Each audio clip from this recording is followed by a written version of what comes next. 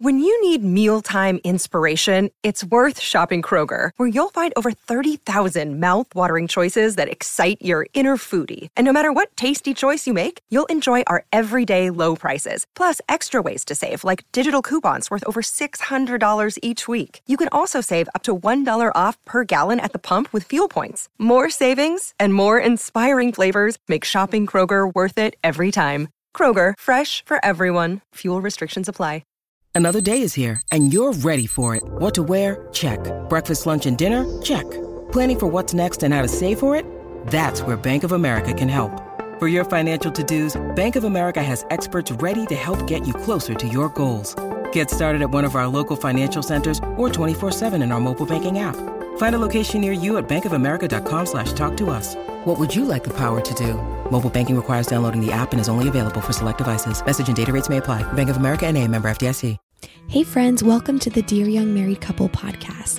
This is a unique episode as it's part of a 2-part interview that we had with a couple from Wisconsin where they are sharing their testimony about overcoming porn addiction. So back up to part 1 so you can hear the story, and then starting here in part 2, you hear them start to go into the solutions and the healing process. And so how did you find out, Martha? I actually discovered it through a phone bill. This was pre-iPhone, so it was like we had the very first, I don't even know what kind of smartphones they were, but they were to some extent a smartphone because you could access the web on them. But I opened the mail one day and it was just line after line after line of just very provocative titles. And I was crushed. I mean, I was absolutely shocked. Number one. So you had no suspicion at that point? No, not at all. Not at all. Like he said, we had marital problems and I knew there was something because he was missing a lot of church. I knew there was something deeper going on, but I kind of just attributed it to he had a lot of work to do on our house and which I knew that wasn't a good reason, but he also had been really wounded by some leadership when he was the youth pastor, and that had really, really hurt him. And so I knew he was struggling with that, and I kind of just attributed it all to that. But no, I had absolutely no idea. Did you know that you would talk to him right away when you found the phone bill, or did you think that you might keep it a secret and see if he'll confess? No, I actually called him right away. And I basically said, I just opened our phone bill and I don't know what you're looking at, but it's porn or something. And he said, Martha, it's not pornography. And I said, okay, well, whatever it is, it's not good. And I am really hurt right now. And so then later when he came home that night, he did tell me that he had been addicted to pornography before and on and off during our whole marriage, which had been 7 years at that point. So, I mean, my heart was just completely crushed. Completely crushed. When pornography enters a marriage, it goes from you standing in front of your husband in this pure union that you think is just you and him, right? And you've stood before God and you've made these vows to love and honor and cherish one another. You've promised to forsake all others. And when pornography comes into your marriage, you're no longer standing in front of your husband by yourself. You're standing in front of your husband with multiple other women. I mean, it could be thousands of other women, most of whom have been airbrushed to perfection.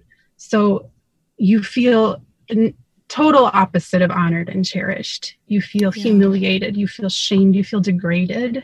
Sure. And in an instant, your marriage goes from this innocent relationship to this polluted relationship where you feel extremely insecure. And it's very, very traumatic and devastating for a woman. Right. Yeah. So when he did confess to having this porn addiction and all these emotions overwhelmed you, did you guys seek help right away? Kind of share with us what happened next. Yeah. No, I think My first thoughts were very shame-based, I felt. And I think this is not just, unique to me. I think this is kind of something that affects most women that discover this, but you feel like it's your fault and that you're not good enough, that you'll never measure up. And you just take a lot of that blame.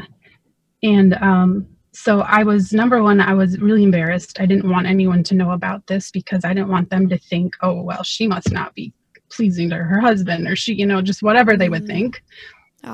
And I also didn't want them to think I was married to a perverted man. I didn't want them looking at us. And so there's just a lot of fear. There's a lot of shame. And, the devil uses shame, obviously, to isolate us. And so at the time, we didn't have any real mentor type relationships in our life. So we didn't know where to go. And so Nathan actually came to me a couple days after I found out.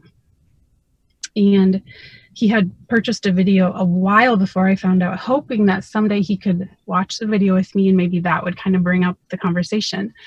Like so a resource video? Yeah, it was about pornography addiction. So we watched this video and he asked me if I would be his accountability partner.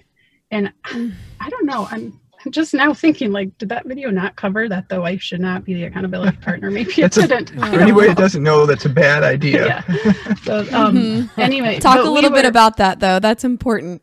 Yeah, we were just very ignorant about how addiction works in general, much less how pornography addiction works. And looking back, I know he was genuinely thinking it would help him. So he asked me if I could just ask him every day, how are you doing? And he felt like if he knew I was going to ask him, right, then he would, that would protect him. And so I remember telling him, I don't think I can do that. I just don't think I have the strength to do that. But he pretty much talked me into it. And so for about a year, I asked him every day, how are you doing? How are you doing? And it was always, I'm doing good. I'm doing fine. Doing good. And we never really had any real deep conversations about it. It was just kind of, he's doing good. And I think initially, because I didn't understand pornography addiction, obviously I was crushed. My heart was broken. I felt it changed the way I felt about myself in drastic ways. But there was still, I think, just a level of trust in our relationship that was still pretty intact. And I know that sounds crazy, but I don't even know exactly how to explain it, but we were mending. Like he, obviously apologized profusely. And, so we're kind of on the mend at this point. And we were really actually doing fairly well, even though we had no guidance in our life. Obviously we were, I think at that point, Nathan was pursuing God in a deeper way than he had in the past. And so we were healing. But what happened, and I say we didn't understand pornography addiction, it's very common for relapse to happen. So I didn't know that. He wasn't really so much aware of like how that's all working, right? Yeah, when Martha found out about it and she confronted me about it, and then I went home and talked to her about it and confessed that I had been struggling with it. When she didn't leave me, when I asked her, I asked her if she still loved me and if she was going to leave me. And she said she still loved me and she wasn't going to leave me. And, my whole life I had lived in this cage of shame and guilt and fear and letting people down and people not loving me if they knew who I really was. And in that moment, it's like the curtain rolled back, the cage doors opened up. And for the first time in my life, I really felt like I was loved without having had to earn it. And Unconditionally, yeah. And that was like light flooding the darkness in my soul. It was somebody let me out. Somebody let me out of the cage. And I really thought it was done. Like the oppression and the shame and the guilt lifted. And I really thought at that point I was going to be able to walk in victory. And I did for a while. Yeah. But once again, pornography becomes a way of dealing with emotional stress. And so once emotional stress entered the picture again for you, you went back to it. Yep. There were 3 specific times where I relapsed, and I can go back. I know one time was connected to a very intense moment of anger One was connected to just a period of a few days of depression, and I hadn't learned how to deal with those emotions yet, and I fell back into that old pattern. It wasn't continual. I think it was like 3 specific short time periods where I relapsed. But that, because there wasn't somebody walking us through that process and really tell us how that was going to work or how it would look or what might happen, we kind of set ourselves up for a rough ride. Now that you've done some, research and you've educated yourselves quite a bit on this topic and even ministered to others, what would you say to other people who are starting this recovery process about how to support a spouse through relapse? Yeah, I think it's just really vital probably to have someone working alongside of you, because when you're in such a vulnerable position, it's just really hard to handle the relapse. Mm-hmm. And so I think it would be extremely helpful to have someone coming alongside and kind of working through that with you and kind of preparing you ahead of time that this might happen. Because if you don't know it's coming, it's all the more devastating. Yeah, I would say don't go it alone. Take the risk to step out and ask for help. Chances are that any couple that finds themselves in this place is because they've already isolated themselves in some area and they don't have mentors or somebody that they're really confiding in their life. Mm-hmm. That's something that I heard you say a few times. You mentioned that, like a theme, that I didn't have anybody in my life, like a mentor that I could turn to. Mm-hmm. And so that's a big one for you. Right. And honestly, it wasn't like we didn't have people in our life that would have supported us. We have plenty of wonderful friends. We both come from amazing families, great parents. But it's that shame that's isolating you, right? Yes. And it's very scary to take a step to try to seek help when you don't know what kind of response you're going to get. I mean, this is not a topic that's spoken about, and I'm thankful it's now being spoken about more in churches, but back then it was really something that you just did not hear anything about. Mm-hmm. And it's such a shaming topic. And I mean, I did try to reach out a couple of times, just in my own way. I tried to reach out hoping someone could maybe realize that I needed help, but because I wasn't completely honest about where I was, I mean, they just didn't know how to help me. So I don't blame anybody around me. I could have reached out if I wanted to. And I shouldn't have said if I wanted to. I did want to. It was just, it's a really hard place to be. And Satan knows that, and he capitalizes on that. And he just floods you with all kinds of lies to keep you there, really. Yeah. And it sounds like it's very connected to the whole, I can't tell anybody because of how they'll look at me different. And now that you're drug into the same exact trap of, I can't tell anybody, I can't reach out for help. Yep. And so until you break that cycle and reach out to the rest of the body for that strength, you maintain your weakness almost. Absolutely. I mean, God is there, God is strengthening, don't get me wrong, but you're still isolated in a sense. Mm-hmm. Right. We've both talked about many times how probably our journey could have been shortened by maybe a significant amount of time if we had someone, I would say working with us. Mm-hmm. But one thing I'm grateful for is that I can look back and it's all God. He has sustained us. Yeah. And so even though I wanted so badly there to be a person there that could comfort me and to, tell me they felt sorry for me, so to speak, or, encouraging me when I felt down, it has made me understand the depth of God's love in a deeper way that I wouldn't have understood if I had someone there. So once, the final relapse occurred and you guys really started entering into final recovery and the recovery that's extended through today, what would you say were some of those important steps that you each took to recover? Well, what happened after Martha found out that I had relapsed is she gave me an ultimatum, basically. She put a firm boundary in place, and she told me, look, I can't do this.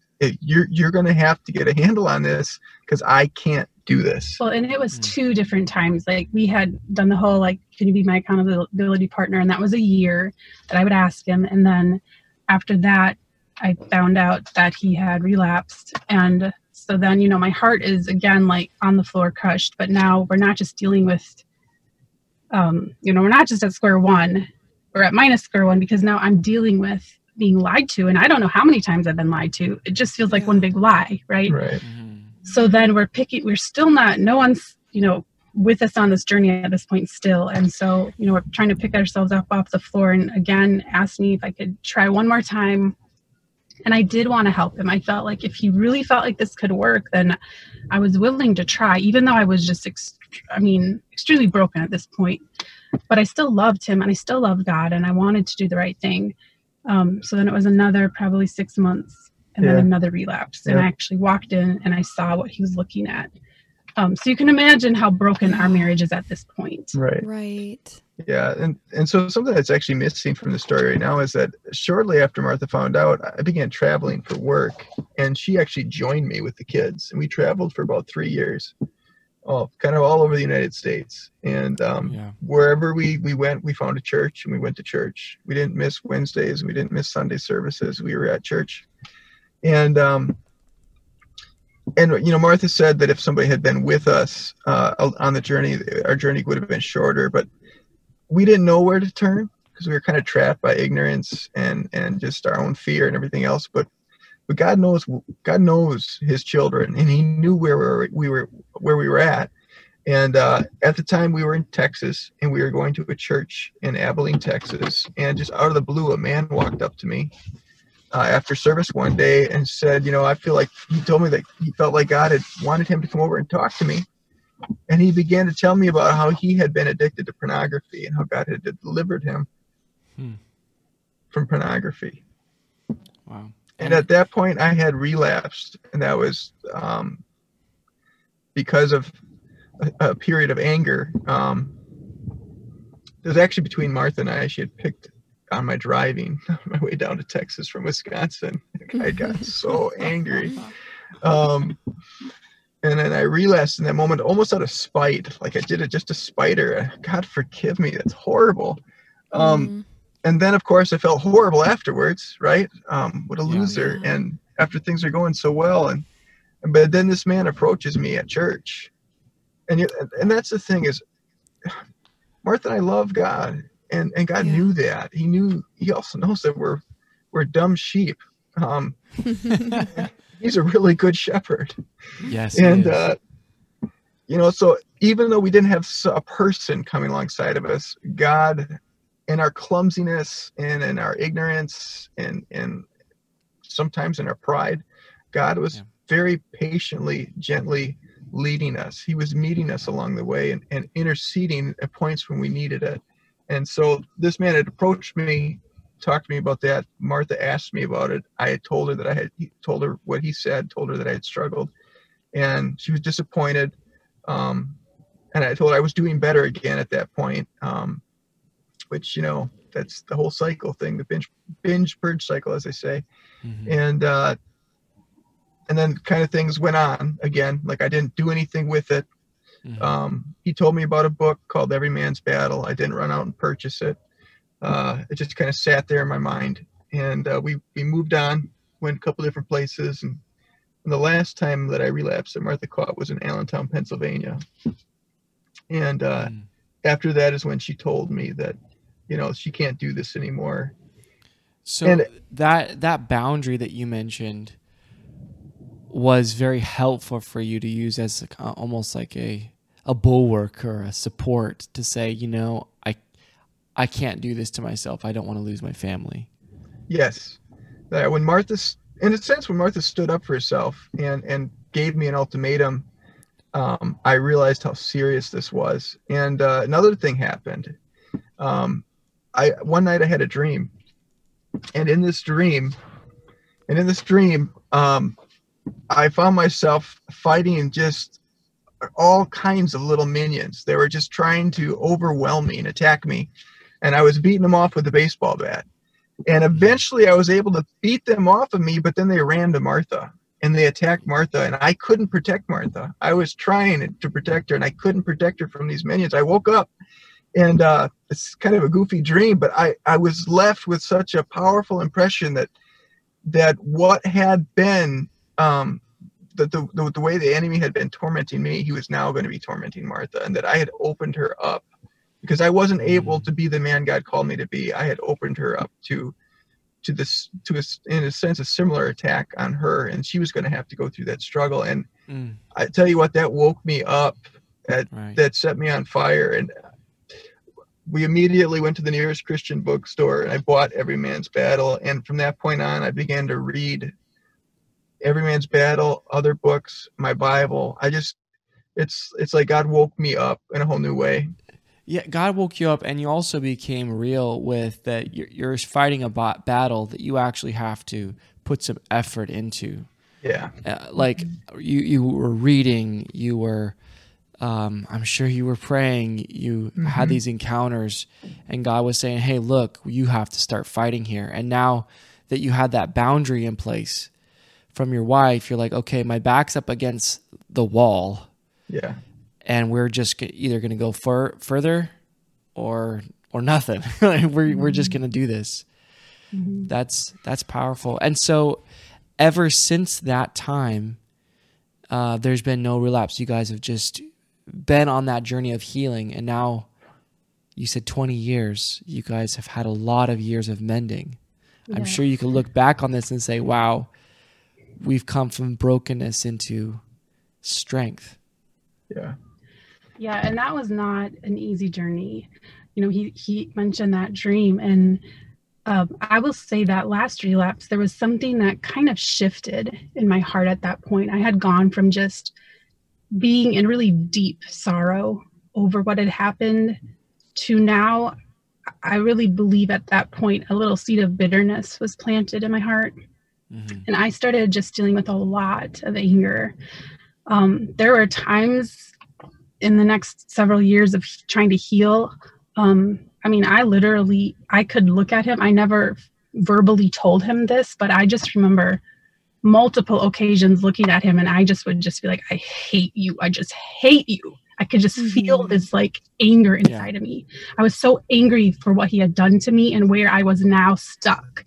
Because now where he talked about being in this vicious cycle, now I was kind of trapped in this vicious cycle of wanting to do the right thing, right? I wanted to respond right to him, but I was constantly reacting in anger to him. I was reacting in anger to my kids. I was dealing with a lot of deep depression. And, you know, the Bible does say that we wrestle not against flesh and blood. We wrestle against principalities and powers and wickedness in high places. And we were definitely in a spiritual battle for a marriage. You know, Satan, he goes about seeking whom he may devour. He doesn't want to just like pull a gun out and boom, kill people. He wants to absolutely devour them. And I think about a lion just tearing apart its prey. And that's what he was attempting in our lives. He wanted to devour our family. And honestly, he got close a few times. I mean, we were in a really bad place for a long time. From the point of the last relapse, it was 6 years before I would have somebody actually come along and kind of help me through some of these emotions. And we reached out to our pastor, and we had reached out to him a little bit earlier on. He was very new to us at that time. We had gotten a new pastor a few years after I initially found out. And after the last relapse, Nathan did approach him and let him know what was going on. And just, I think, probably in some of the ignorance that he didn't really know how to handle a pornography situation, didn't really have much direction for us at that point. But I will say that our pastor is an amazing man, and sitting under his ministry, I believe, has sustained us during that time. Yeah. It was a very healing ministry. I mean, I remember just weeping through most of his sermons from, that first 5 years he was at our church. It was just so healing for me, and God brought so much hope through his ministry. How and I'm valuable. so grateful for that. Yes, I'm so grateful for that. Yeah. But so I'm kind of stuck in this cycle and just feeling hopeless. So we did reach out to our pastor again, and it was more so for me. I mean, Nathan was honestly doing pretty good at this point, other than having to deal with all my emotional baggage at, trauma. Yeah. And he was very patient with me, I will say. I mean, he didn't do everything perfectly. Obviously, he's human, but he really was patient. I mean, I was pretty much downright mean a lot. Well, going back to kind of the beginning of my story, my love language is words of affirmation and physical affection. And no stopped. And so, so all of a sudden I have this, Martha hates my guts, and like on bad days, she's a very witty woman. I mean, she can come up with some zingers, and she could cut me down pretty quick. And, the thing that helped me is I realized that I had done this to myself. I was the one that had wounded her and turned her against me. And the other thing that helped me through this period was that I knew where I had been, and I knew the cycle I had been caught in. I knew the despair and the depression and the hopelessness, and I knew where God had brought me, and I knew that she loved God. And I knew that if God could bring me out, he could bring her out if she continued to love him and just wrestle through it and surrender. And so I just really began to lean on God and ask God to be my strength. And I vowed in myself to become the man she needed me to be, so that when she was ready to let me back in, I would be a man that would be able to keep her love and affection.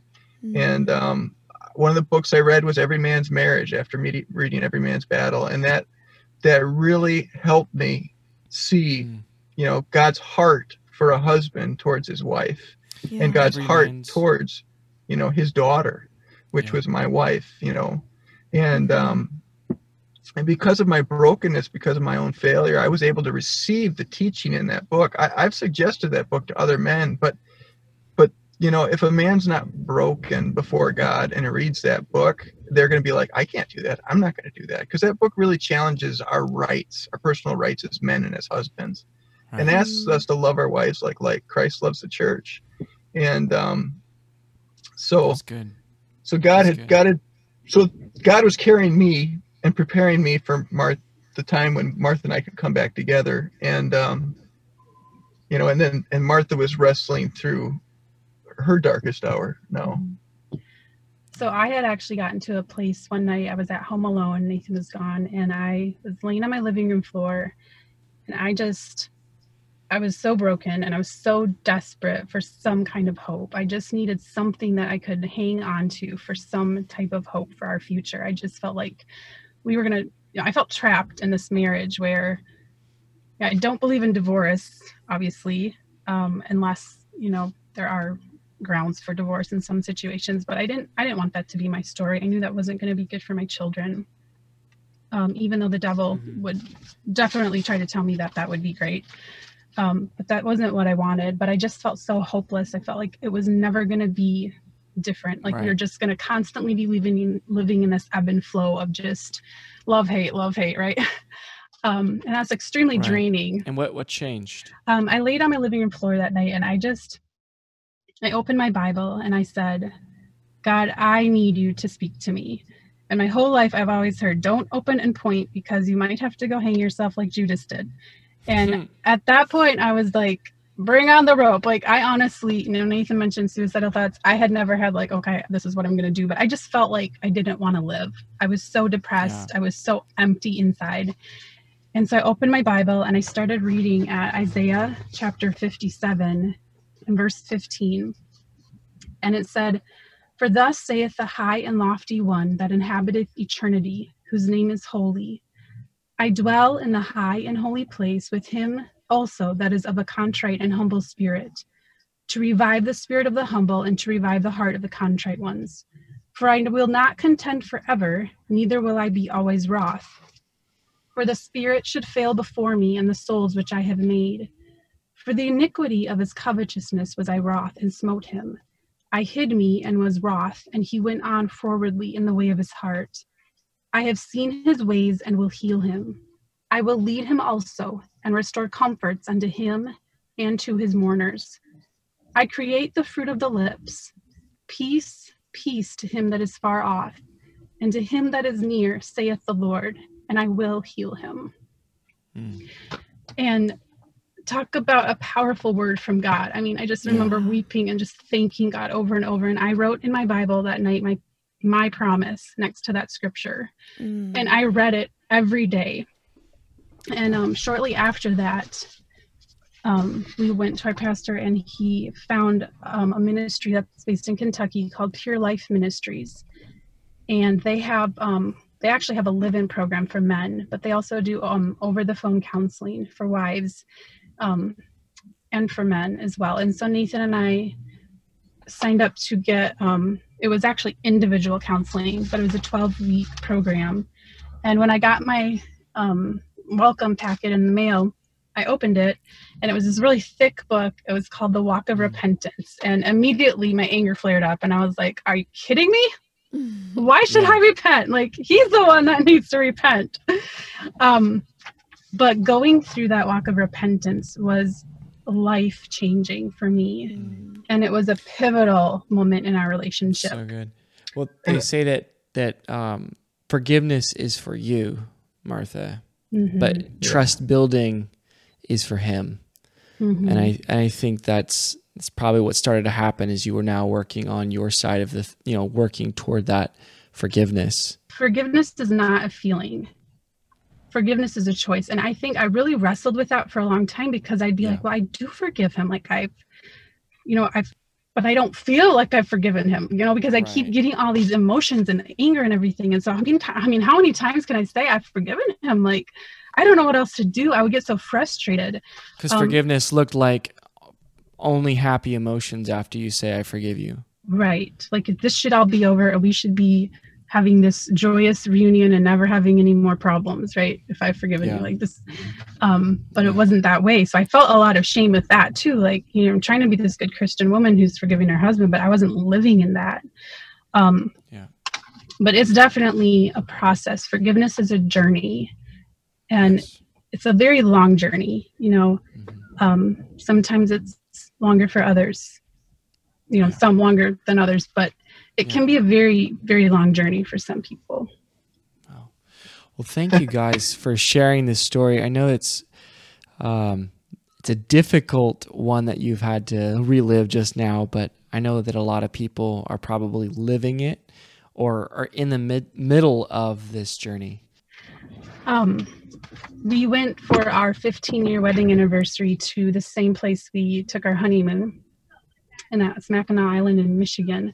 And that was 2 years after going through the Walk of the Repentance. Something shifted after the Walk of Repentance, and God began to bring us into a new season. It's like, instead of our relationship being mostly cloudy, it went from mostly cloudy to partly sunny, then to mostly sunny, and then it was almost always sunny with occasional thunderstorms, Got it.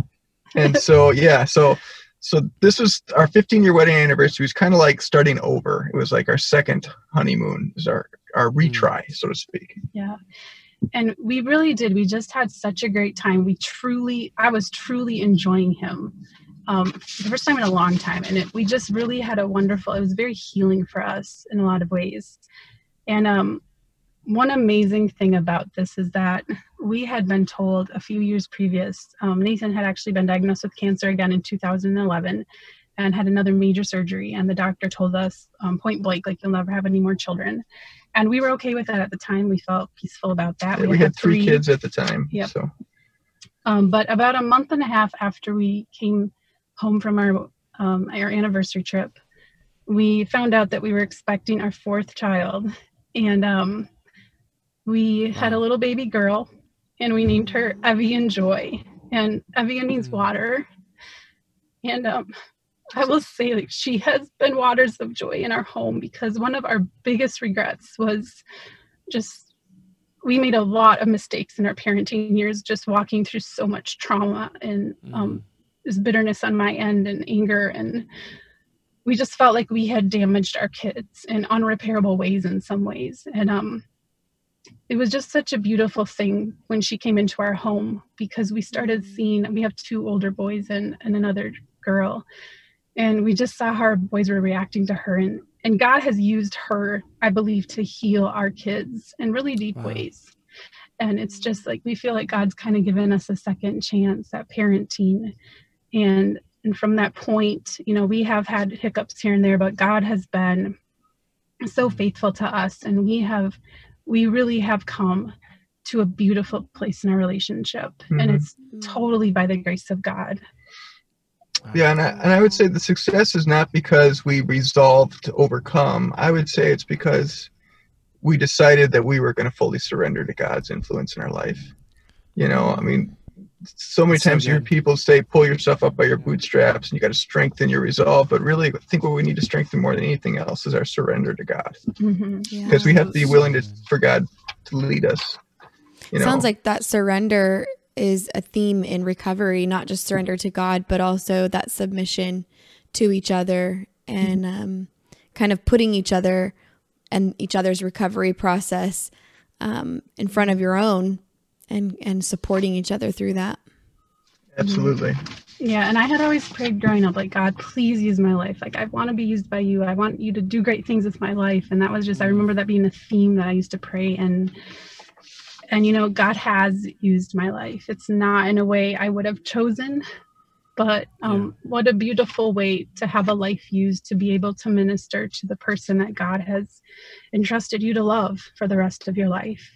Yeah, Martha was such a critical part of me finding deliverance from this. You know, her willingness to struggle through and endure and to stick by me and allow God to heal her heart so that we could be, you know, a couple that God wants us to be. And then, you know, now, you know, I've been sober, as you would say, for over 10 years. And, you know, now I'm leading a men's group in recovery. You know, I'm reaching out to other guys, and that's because of what Martha was willing to do for me. You know, I mean, well, and now you guys are sharing your story and encouraging so many other people. And, well, first of all, we just want to say thank you for doing that and taking courage. So yes, we like to close each of our podcasts by asking this question, and so we'll ask it to you guys.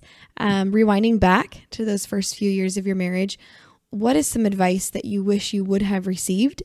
And then fill in the blank. Dear young married couple. Dear young married couple, choose people that you trust to come alongside you. And because there's going to be situations where you won't have answers for, and since you're young in your relationship, you won't have experiences to draw from. And it's critical to find a couple that you respect and admire, that has a proven track record and that you trust, and ask them to come alongside you and to have the courage to be open and transparent with them about where you're at, where you're struggling, and let them speak into your life. I think that's definitely something that Martha and I did not do. I wish that we had. And that's one thing I would say. Dear young married couple, I think number one, just never let go of Jesus' hand, because he is able to get you through any situation if you will just cling to him and daily surrender to him. It's not our will, it's his will.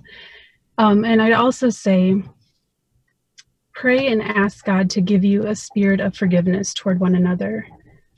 T.F. Tenney is an old-time preacher, and he once said, people don't fall out of love, they fall out of forgiveness.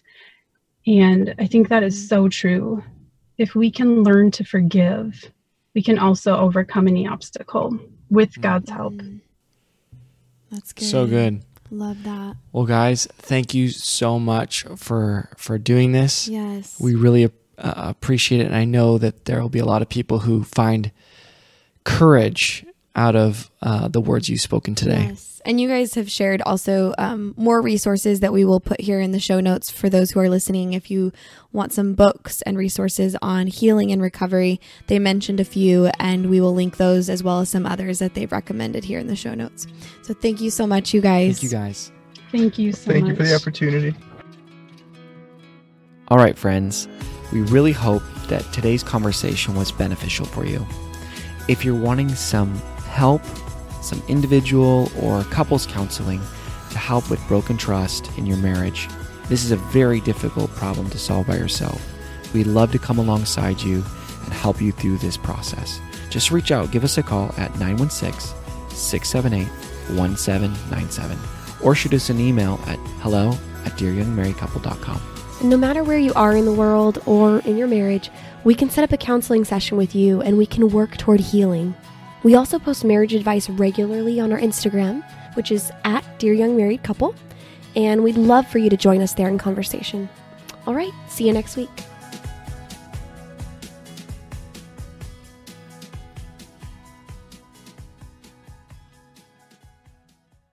Our bodies come in different shapes and sizes, so doesn't it make sense that our weight loss plans should too? That's the beauty of Noom. They build a personal plan that factors in dietary restrictions, medical issues, and other personal needs so your plan works for you. Noom doesn't restrict or shame when you want to treat yourself. Their flexible program focuses on progress instead of perfection. You don't have to give up carbs or anything. And with their daily lessons, you can learn something new about your food choices every day. After just a few days of using the app, I learned how to recognize cues for overeating and how to choose the right foods to feel full. Stay focused on what's important to you with Noom's psychology and biology-based approach. Sign up for your trial today at Noom.com. That's NOOM.com. And check out Noom's first ever cookbook, The Noom Kitchen, for 100 healthy and delicious recipes to promote better living. Available to buy now wherever books are sold.